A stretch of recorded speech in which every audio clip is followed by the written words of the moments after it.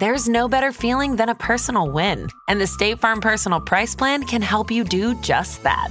Talk to a State Farm agent today to learn how you can bundle and save with the Personal Price Plan. Like a good neighbor, State Farm is there. Prices are based on rating plans that vary by state. Coverage options are selected by the customer. Availability, amount of discounts and savings, and eligibility vary by state. Due to the graphic nature of this murder case, listener discretion is advised. This episode includes dramatizations and discussions of murder and assault that some people may find offensive. We advise extreme caution for children under 13. Look out! Watch where you're driving. What is that maniac doing? He's gonna get somebody killed driving like that. Look out! He's going to... He crashed! Sir? Are you okay? Help me. Please. Help me. Someone call the police! Yes, hello. I'm at Washington Boulevard. There's been an accident. I think the driver's hurt. Oh, God, he's bleeding. I think he's been stabbed. Please. Easy there. What happened to you? Who did this? Sir? Sir? I think he's dead.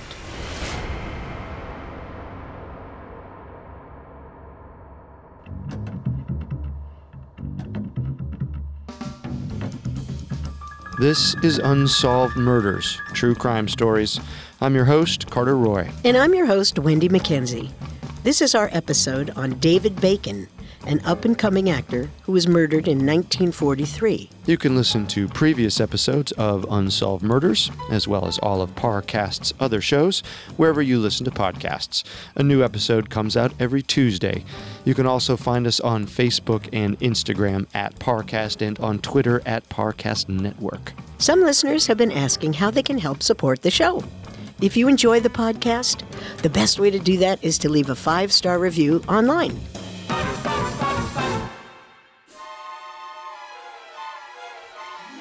On September 12, 1943, a car swerved and crashed near a bean farm in Venice, California. A man, shirtless, wearing nothing but a pair of shorts, stumbled out of the vehicle and collapsed. He was bleeding from a knife wound in his back, and he died before the ambulance arrived. The victim would soon be identified. David Bacon, a 29-year-old actor who had just wrapped the popular serial The Masked Marvel. An investigation into the murder revealed a potential double life, but no murderer. 75 years after the fact, we still don't know who killed David Bacon. After police arrived on the scene, they were able to identify David from the driver's license in his wallet. They found that his car was registered to his wife, Greta Keller. Hello? Greta Keller? Speaking. Who's this? You're Greta Keller of 8444 Magnolia Avenue, the singer? Who are you? This is Detective Harry Fremont, LAPD. I'm afraid there's been an accident. An accident?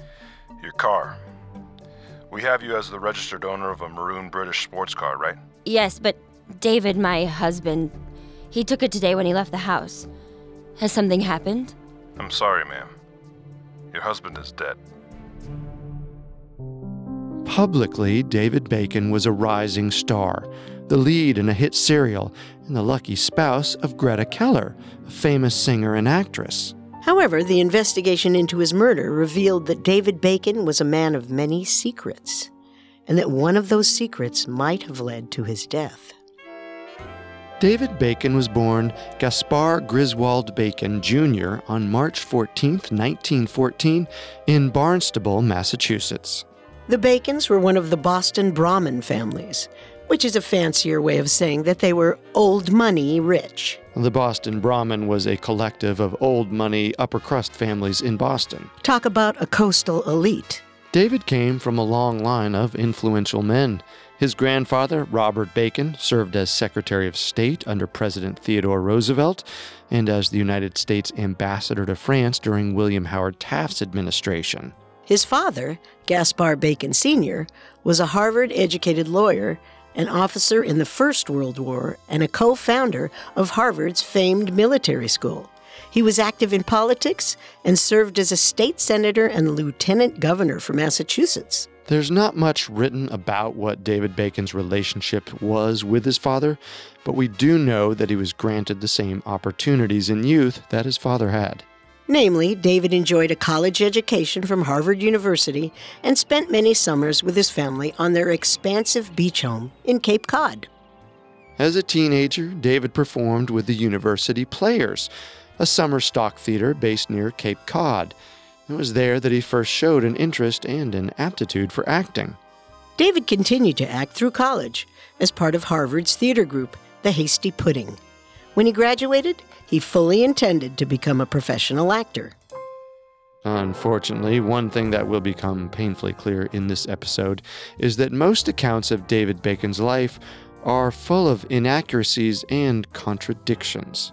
These inconsistencies came because David was gay, or possibly bisexual, or, as his wife and widow Greta Keller put it, decades after his death, We were both on the sexual spectrum. in the 1930s and 40s, society as a whole was severely more restrictive when it came to sexual preference.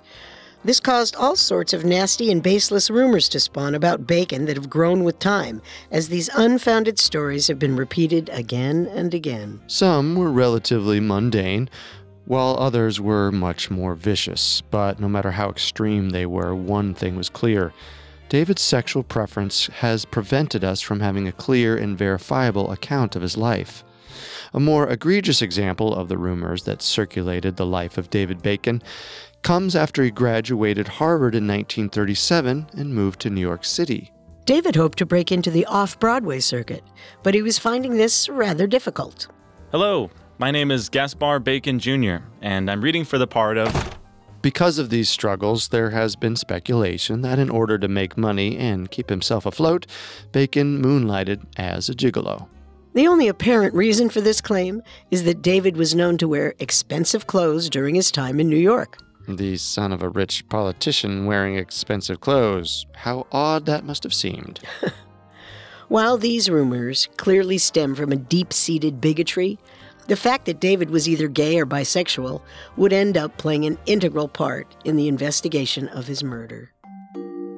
Now, it's not uncommon for the children of uber-wealthy families to go into show business. Armie Hammer, Rashida Jones, and the Mara sisters are just a few current examples. David came from a wealthy family and was the son of a prominent politician.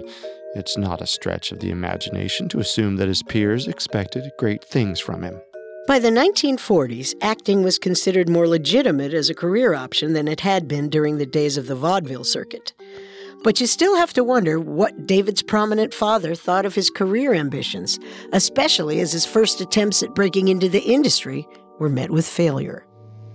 Bacon never found success as an actor in New York City, and after 2 short years, he relocated to Los Angeles in 1939 at the age of 25. 2 things happened that year to David Bacon.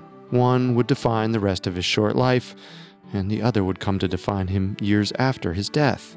Sometime in 1939, David Bacon got a screen test. Oh my, who is that? Name Gaspar Bacon Jr., newcomer. Oh, now that's no name for a movie star to have. Well, there's a number of conflicting accounts about who discovered David Bacon. In one story, the actress Ginger Rogers happened to see David's screen test. Since it was also around this time that Bacon changed his stage name from Gaspar to David, the story surmises that Rogers might have been the one to suggest it. There's no proof that this story is true, but it is very likely that this screen test was what eventually led to David Bacon's future film roles. That's because shortly after he tested, David Bacon was forced to leave Hollywood. In 1939, a 15-year-old newsboy came to David's home to collect money for his paper subscription. David opened the door wearing nothing but an oversized pajama top. He invited the boy inside and started to make sexual advances towards him. The newsboy left before anything happened, but he later told his father, who reported David to the police. Open up. Yes? What's the matter? Gaspar Bacon? I go by David now. I'm an actor. Yeah, well, David, you're under arrest for contributing to the delinquency of a minor. At this time, same-sex relationships were punishable by law. People who were caught could be charged with delinquency. David's case was not as serious as it could have been. Both he and the newsboy testified that nothing had actually happened since the newsboy left before David was able to do anything. David was emphatically regretful at his hearing, which likely led the judge to go easy on him. Mr. Bacon, do you have anything to say in your defense? I don't know what came over me. Really, please believe me, I'm not like that. David was convincing at his court hearing, and so the judge gave him a suspended sentence on the condition that David leave California and not return for 3 years. This is why we generally believe that David's 1939 screen test was significant in getting him future film work. David Bacon was not around Hollywood after that test, so it would have been the only thing to consider when casting him. David left Hollywood in 1939. There is one account that claims he only traveled to the nearby city of Santa Barbara to lay low. However, there's no corroborating evidence of this. Whether David left the state of California or not, he did not stay away for the full 3 years.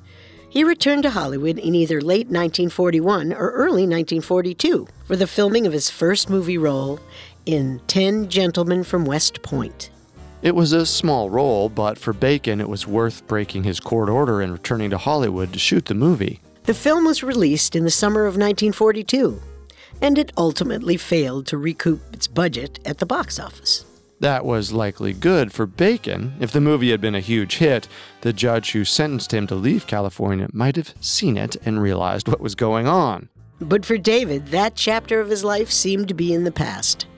10 Gentlemen from West Point kicked off David Bacon's short-lived career as a film actor. After a delay caused by his sentencing, David Bacon was back in Hollywood and ready to begin his film career in earnest. He was intent on becoming the next big leading man. And he actually might have, if he had lived. We'll find out just how close he was to a breakthrough after a brief message. This episode is brought to you by Anytime Fitness. Forget dark alleys and cemeteries. For some, the gym is the scariest place of all, but it doesn't have to be. With a personalized plan and expert coaching, Anytime Fitness can help make the gym less frightening. Get more for your gym membership than machines. Get personalized support anytime, anywhere. Visit AnytimeFitness.com to try it for free today. Terms, conditions, and restrictions apply. See website for details. Now, back to the story. In 1942, after years of failing to make it as an actor, 28-year-old David Bacon played a small part in the film 10 Gentlemen from West Point. David's next step would have been to secure another, hopefully larger, role in a new movie to build up credits on the path to become a Hollywood leading man. At 6'2" with sandy hair and sharp features, Bacon fit in with the ideal of what a Hollywood leading man was supposed to look like in the 1940s. One of the most famous stories about David Bacon takes place on a fateful night when a certain billionaire producer spotted him at a bar and realized he might have discovered the next great leading man. Who is this? Russell, it's Howard Hughes. Call off the search for Billy the Kid. I found him last night. In the 2005 biography of eccentric movie mogul Howard Hughes, Hell's Angel, Darwin Porter recounts the story of Hughes' discovery of Bacon while in the process of casting 1943's The Outlaw, a biopic western about Billy the Kid. Hughes' chance encounter with David Bacon seems a little far-fetched. He was sitting alone in the Cock and Bull bar on Sunset. He was having a drink and looking sad. I came up to him. He knew immediately who I was. When I found out he was an actor, I asked if he'd submitted his picture for Billy the Kid. He told me he didn't see himself playing in a western on account of his accent. I told him I could hire a diction coach. I also told him I was signing him to a 3-year contract. We're going to bill him as the handsomest man in Hollywood. Porter claims Howard Hughes brought David in to read for Billy the Kid. Bacon ultimately didn't test well, and the part went instead to Jack Butel. But Hughes liked Bacon enough to keep him on contract and cast him in smaller roles in other films. Bacon grew more and more frustrated with the lack of substantial roles, and this led Hughes to loan him out to Republic Pictures, which produced the Masked Marvel series, for which David is best known. There's a lot wrong with this account. There's nothing quite like a story cooked up by Hollywood publicists, or in this case, by authors looking to feed a public desire for scandalous stories about famous people. Darwin Porter's biography of Hughes has been thoroughly criticized for numerous inaccuracies and straight-up falsehoods, and his account of David Bacon's role in Hughes' life is no exception.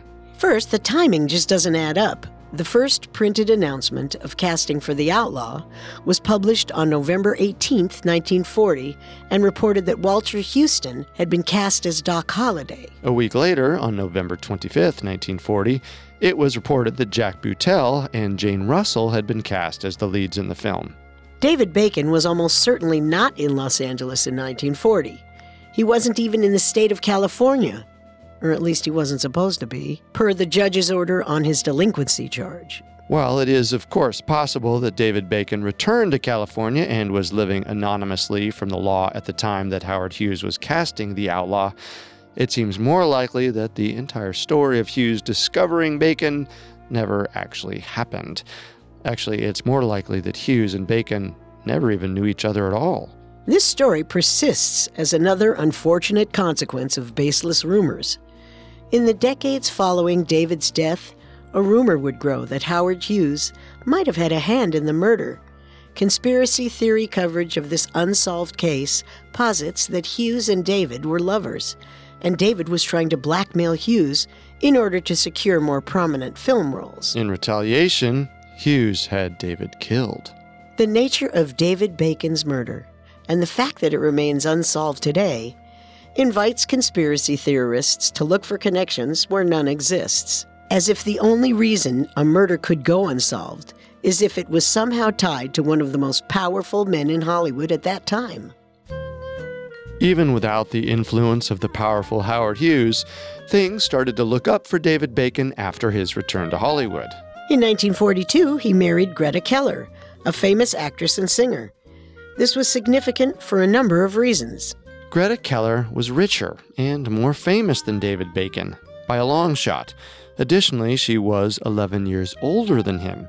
He was 28 and she was 39. Their relationship stood out in a world where male stars tended to go for women who were much younger than they were.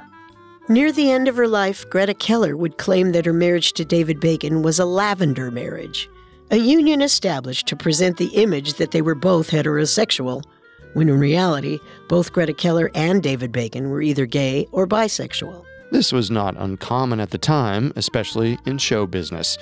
Keller was already famous, and David Bacon had his eyes set on being a movie star. In the 1940s, even being suspected of being gay could be a career-ending scandal. However, it's likely that David and Greta did have some affinity for one another. This is evidenced by the fact that, by the fall of 1943, Greta was pregnant with David's child. The two lived in a mansion on Lookout Mountain, and David would often make the long drive across town so they could go for a swim in the ocean. That, apparently, was his plan on the day of his murder. Hurry up, honey. I told you. The doctor said that with the pregnancy, I shouldn't be swimming. I just want to stay in today. Well, if that's the case, I can think of something else we could do. I'm not really in the mood. Come on. I said no. You always get so fussy when you don't get your way. Fine. I'll go by myself. On September 12, 1943, David Bacon left his house, frustrated because he had wanted to have sex and Greta wasn't in the mood. He drove from their Lookout Mountain mansion across Hollywood, all the way to Venice Beach. David and Greta would often swim at the beach house of his friend, actress Geraldine Spreckles. Presumably, that's where he was headed when he left his house. While David might have made it to the beach that day, he did not show up at Geraldine's. Just after 5 p.m., David was spotted driving his car erratically on Washington Boulevard in Venice. He hopped a curb, crashed, and when bystanders ran to the wreck, they discovered David, shirtless, bleeding from a knife wound in his back. He was dead within minutes. Police arrived on the scene, and detectives followed soon after. There was nothing conventional about David Bacon's murder. In the following days and weeks, investigators would uncover a web of clues, including a secret code, a mysterious hideout, and an item that may have belonged to the killer. To this day, No evidence has helped investigators pinpoint the identity of David Bacon's murderer. Uh-huh. We're on our way. What's up? Grab your hat. We're going to the beach. Someone dead? Actor. David Bacon. Huh. He in anything I would have seen? Late in the afternoon on September 12, 1943, LAPD detectives Harry Fremont and Lloyd Hurst arrived on the scene of a car crash at the intersection of Washington and Thatcher Avenue in Venice. Once there, the detectives got to work. What'd you see? Well, he crashed the car, staggered out, around 15 feet, I'd guess. He was kicking and squirming, and I asked him who had done it. But before he could say anything...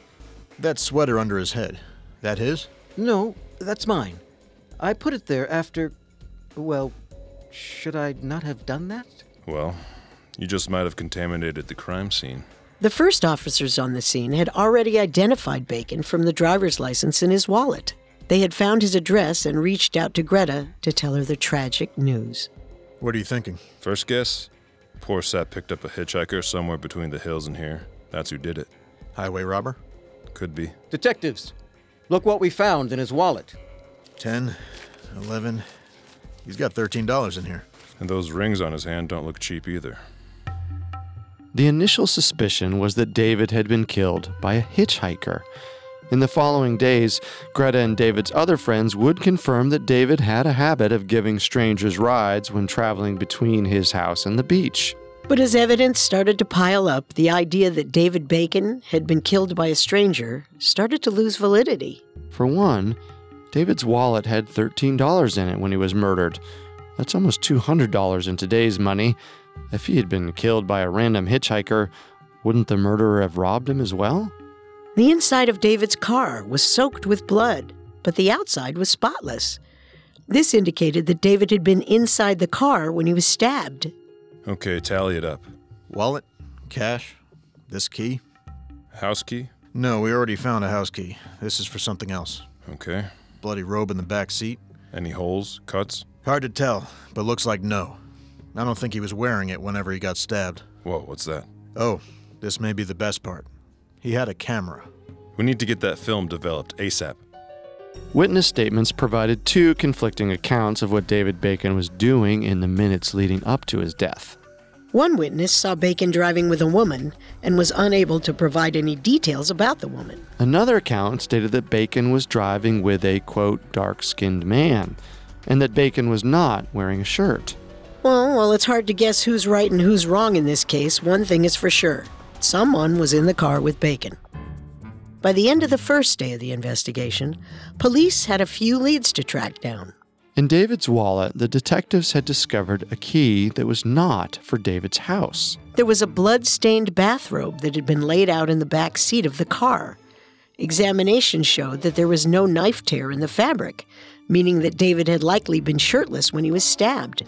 The sheer amount of blood on the robe also indicated that David had either been in the back seat or was in the process of climbing into the back seat when he was injured. There was a camera that the detectives immediately sent to a lab to see if any pictures had been taken.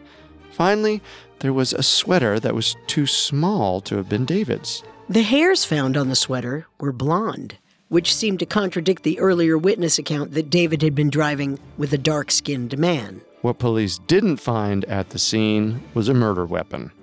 The autopsy report indicated that David had been stabbed by some kind of small blade, like a stiletto. The angle of the wound established that David and his attacker had been facing one another, and that David had been bending over. This would corroborate the possibility that David was climbing into the back seat when he was stabbed. The knife had cut his heart and punctured his lung, which caused a hemorrhage. Doctors and police confirmed that a man with that kind of injury could live for up to 20 minutes before he died, meaning David could have been stabbed quite a ways away from where he crashed the car. In the 1940s, the area around Venice Beach and Santa Monica was essentially rural. There was the beach, beach houses, and some farms, and not much else. You could cover a lot of ground by car in 20 minutes.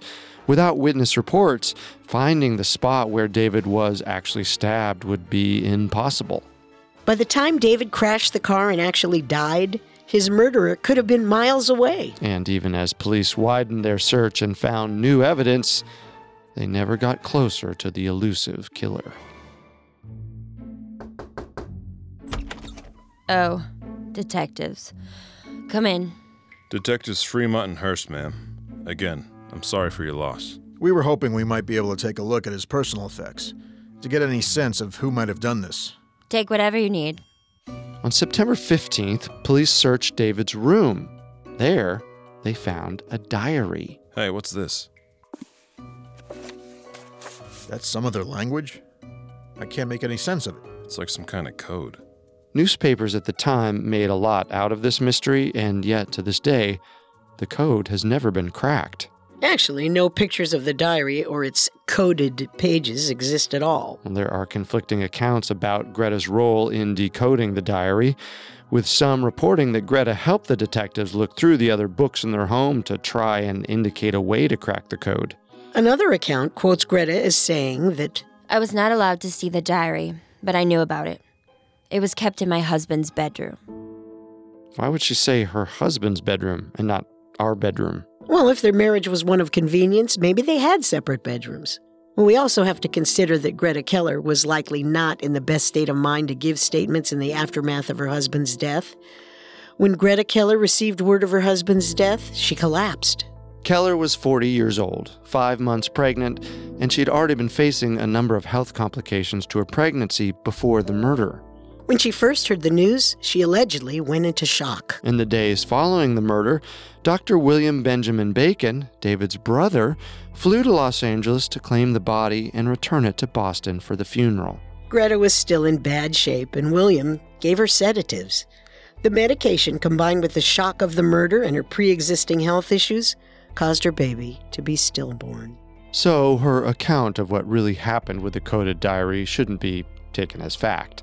What interests me about this is that everybody who talks about this case seems to know about the coded diary, and yet other than news articles from the time, there's no physical or photographic proof that the diary even existed. I mean, where did it go after the case was closed? Today, the story of David Bacon's diary is significant in that it indicates he had a secret life that he didn't want people, including his wife, to know about. Beyond that, well, it was never decoded and likely never will be. But the diary wasn't the only revelation police received from visiting Greta. She was also able to provide some more context to what David was doing on the day that he died. I'll need to find someone to take care of the dogs. They were David's. He loved them. He even took them with him every time he went swimming. But he didn't that day? No. I woke up from my nap and I saw that the dogs were still here. David always took them when he went to the beach. Greta's account of the last time she saw her husband definitely paints a picture of someone who is trying to keep a low profile. David had wanted to go to the beach with Greta. Greta, citing health concerns over her pregnancy, chose not to go. David considered staying, but left after Greta rejected his sexual advances. Presumably, he went to the beach alone, but he left behind his 3 dogs. Greta placed David's departure time at around 2 in the afternoon. He crashed his car and died around 5 p.m. When David's body was examined, sand was found on his legs and feet, indicating that he had gone to the beach that day after all. So why didn't he take his dogs? And more importantly, did he go anywhere else in the hours between leaving the house and his death? The answer revealed a new layer to the secret life of David Bacon. We'll uncover more about these secrets in just a moment. Now, back to the story. What can I do for you? Dr. Charles Hendricks? That's me. We're with the LAPD. We'd like to talk to you about one of your tenants. While the investigation was getting nowhere with David Bacon's coded diary, the detectives found another piece of the puzzle that was David Bacon's private life. On September 18th, they finally discovered the meaning behind David's mystery key. The key found in David's wallet turned out to be for an apartment on Kirkwood Avenue in Los Angeles, barely a mile away from David and Greta's house. David had rented the small studio apartment on August 31st, 1943, from Dr. Charles Hendricks. So this is the spot. It's not much, but rent's cheap. Did you know Mr. Bacon lived in a house just around the corner from here? I guessed he lived nearby. He didn't stay here, as far as I can tell. Then why did he rent it? He said it was for a friend. A friend. The implication here is that Bacon, like many actors looking to keep their infidelities out of the public eye, had rented the apartment for a mistress. Well, this theory was supported by the fact that when detectives first investigated the unit, they found women's purses, cigarette holders, and scraps of fabric that seemed to have been cut from a woman's shirt. Hendricks stated that he'd assumed David was keeping the unit for a woman, but the only person he encountered in the unit, other than David, was a man. On September 10th, just 2 days before David's death, Hendricks went to the apartment to collect the rent money. Inside, he found David with a dark, slight, foreign-looking man. This man did not introduce himself to Hendricks, and David did not offer up a name. Amazingly, the detectives were actually able to track down one Harry Frazee, a radio producer who confirmed that he had lived in the unit for 4 days. Police brought him in for an interview on September 19th. I'd just come in from New York, and I found an ad offering up a place. I went by, met David, and he said I could stay there in exchange for work. I figured it would be a good spot to rest up while I looked for jobs, and found a more permanent place. What kind of work? Gardening, I think. I never did it. I got a radio job and moved over to a spot on Sunset. So, David Bacon rents an apartment a mile away from his house. He then immediately turns around and sublets that apartment to a radio producer for 4 days. Frazee explained he had 2 friends, both of whom were women, help him move in. In doing so, one of his friends, Phyllis Parker, left her cigarette holders in the apartment. It's still odd that David would keep those around, even after Frazee had moved out. Not as odd as someone taking the trouble to ask friends to move into an apartment and then vacating after just 4 days. Well, we don't know if the detectives were aware of the delinquency charge from 1939.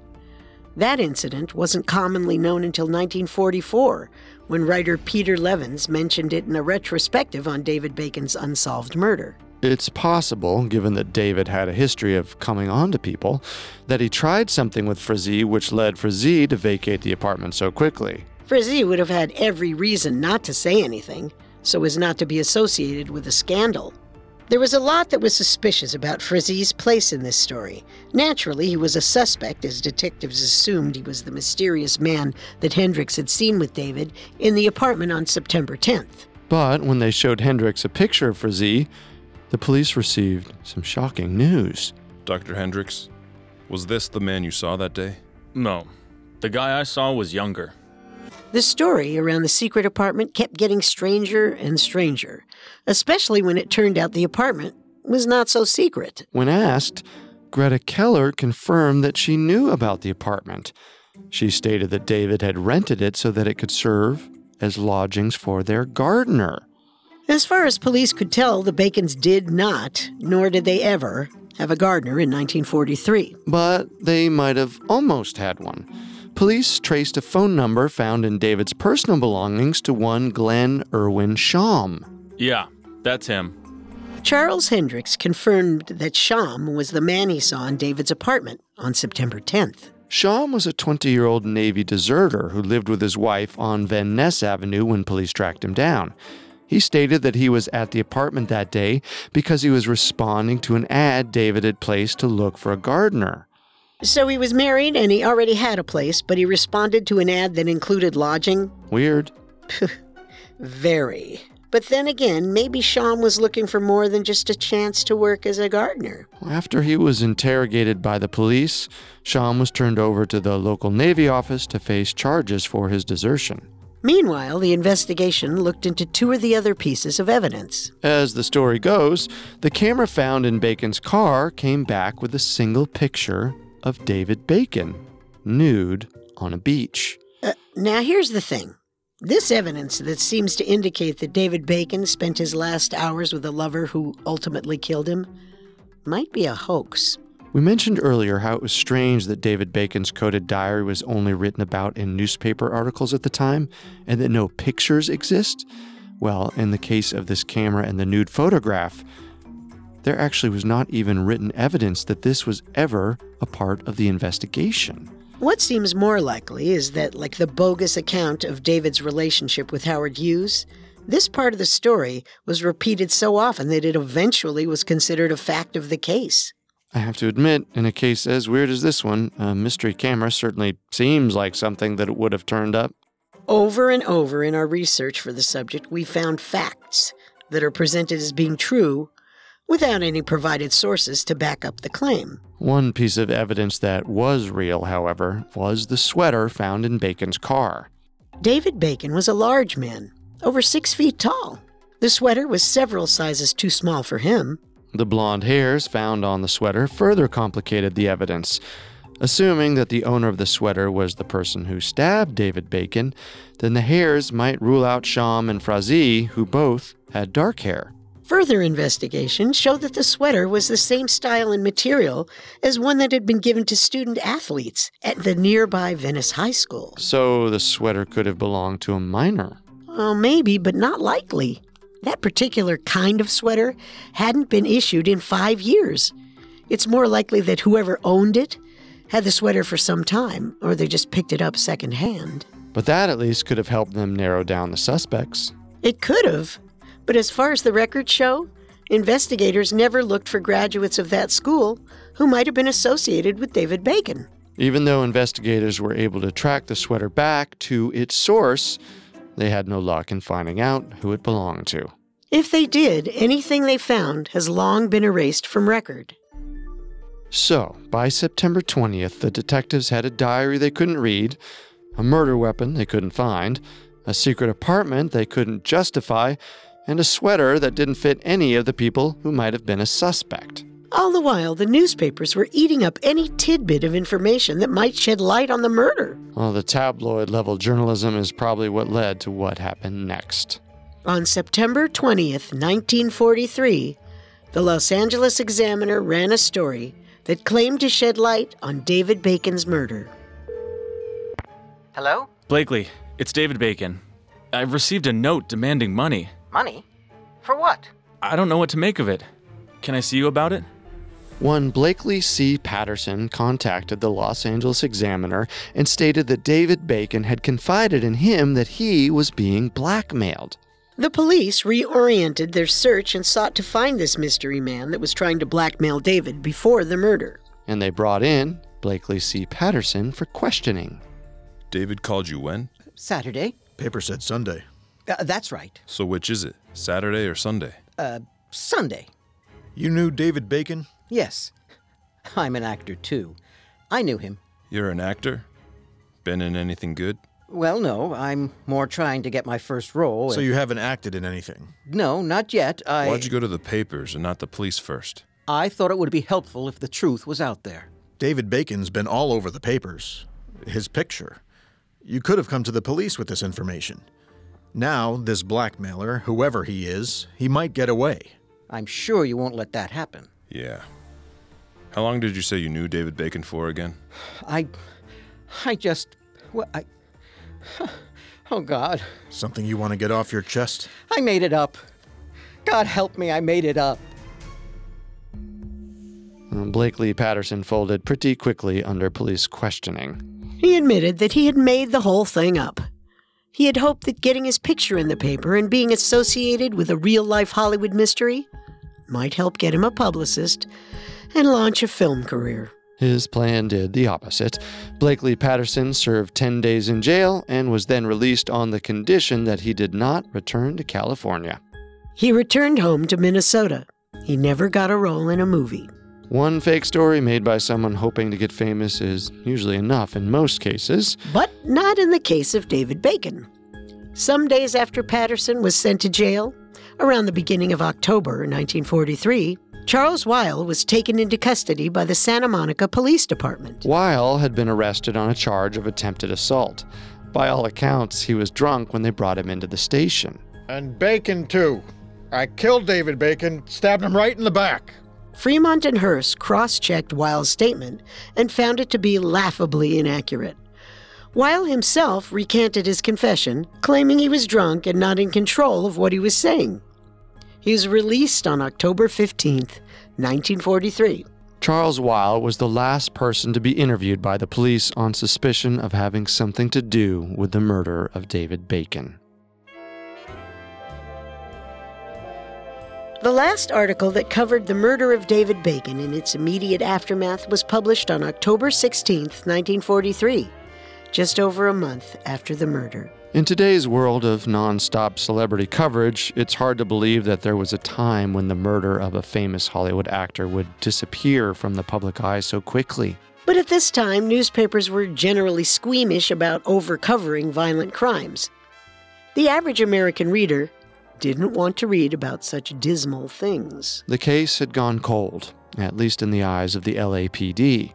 But did it have to? We obviously can't speak to the minds of the detectives tasked with solving the crime, but there seems to have been quite a few loose threads left in the wake of this investigation. What stands out as truly odd is that no one involved in the investigation seems to have made the effort to put together a timeline, even if that timeline would be hypothetical at best.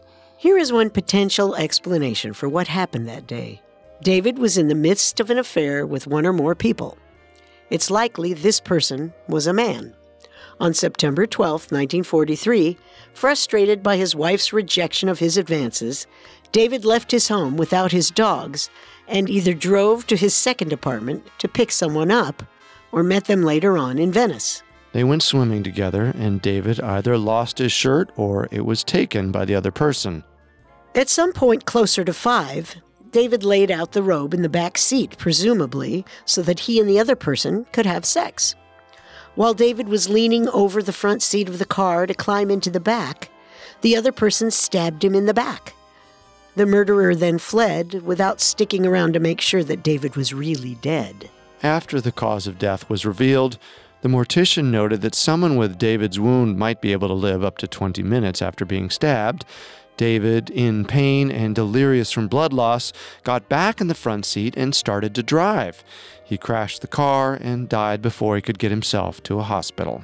Most of the narrative of David Bacon is generally hung up on the idea that he maintained affairs with men, even though we can't identify any of these men. If David had other lovers that might have known something about what he was doing on that day, they were likely prevented from coming forward by the societal taboos of the time.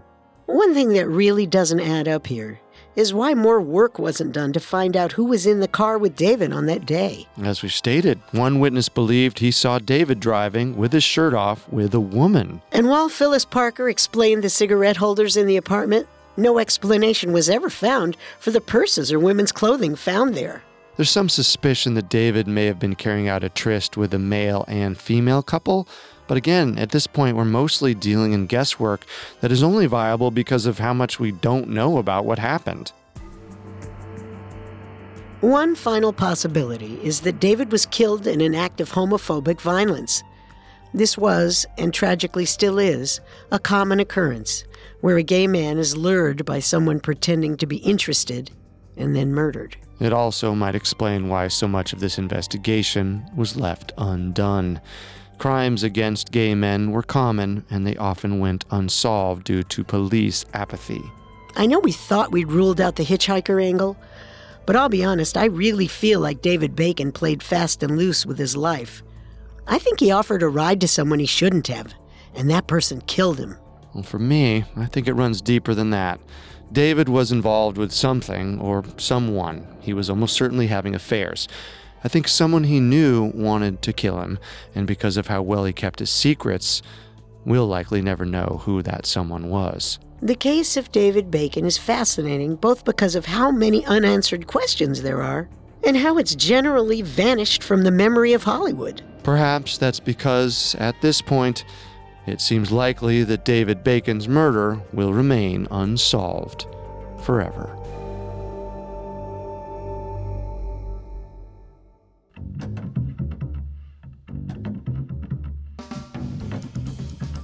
You can find Unsolved Murders and all of Parcast podcasts on Apple Podcasts, Stitcher, Google Play, CastBox, TuneIn, and your favorite podcast directory. A new episode comes out every Tuesday. You can also find us on Facebook and Instagram at Parcast and on Twitter at Parcast Network. And if you enjoy the podcast, the best way to support us is by leaving a 5-star review online.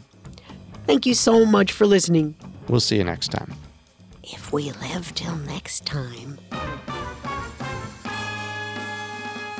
Unsolved Murders True Crime Stories was created by Max Cutler and developed by Ron Cutler. It is a production of Cutler Media and is part of the Parcast Network. It is produced by Max and Ron Cutler, sound design by Ron Shapiro, with production assistance by Paul Mahler. Additional production assistance by Maggie Admire and Carly Madden. Unsolved Murders is written by Colin McLaughlin and stars Carter Roy and Wendy McKenzie. The amazing cast of voice actors includes, by alphabetical order, Mike Capozzi, Jerry Courtney Austin, Harris Markson, Steve Pinto, and Daniel Velasquez.